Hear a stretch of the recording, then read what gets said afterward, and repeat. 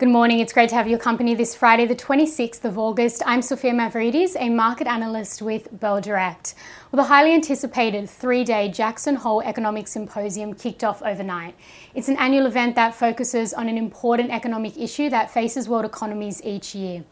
This year, they're discussing reassessing constraints on the economy and policy, and over 100 global central bankers, academics, finance ministers, and journalists from around the world attend.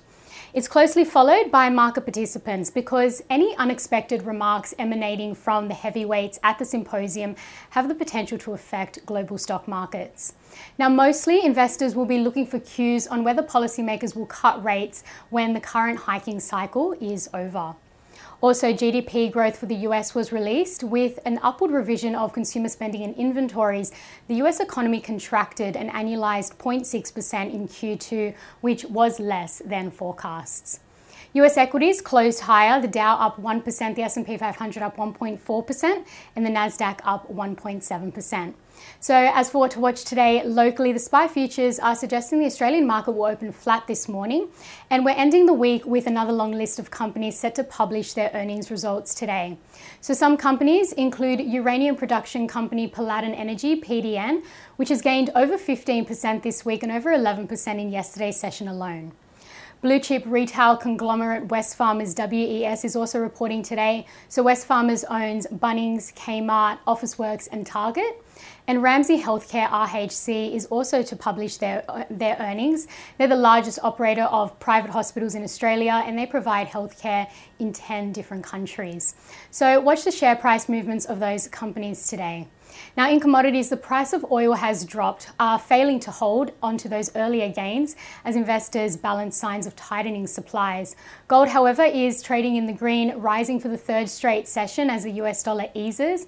And iron ore is also higher, now recovering from the lowest level that it hit in over a month. Also note the companies that are set to go ex-dividend today, as this often sees share prices fall as investors take their profits. So today these include Alumina, AWC, GUD Holdings, Lendlease Group, that's LLC, and Newcrest Mining, NCM. As for some trading ideas for your consideration, Bell Potter maintained a buy rating on Eagers Automotive, APE, after the company reported yesterday. Revenue was up 4%, but below Bell Potter's forecast. However, its underlying profit before tax margin came in higher than the broker's forecasts. Bell Potter have increased their price target from $14.75 to $15, and at its current share price of $13.16, this implies 14% share price growth in a year.